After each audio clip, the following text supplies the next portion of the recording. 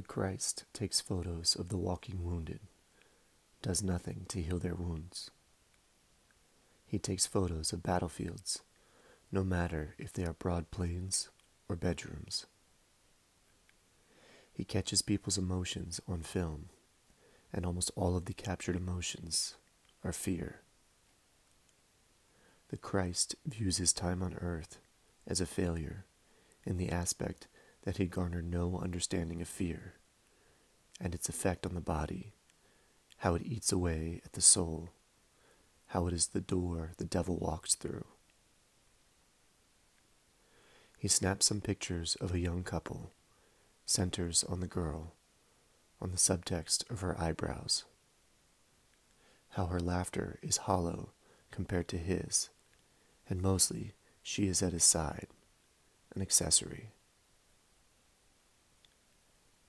He wishes he could do something, right now, a gentle hand upon the shoulder, anything. But no, there is no invitation for his aid, and a heavenly edict against direct intervention.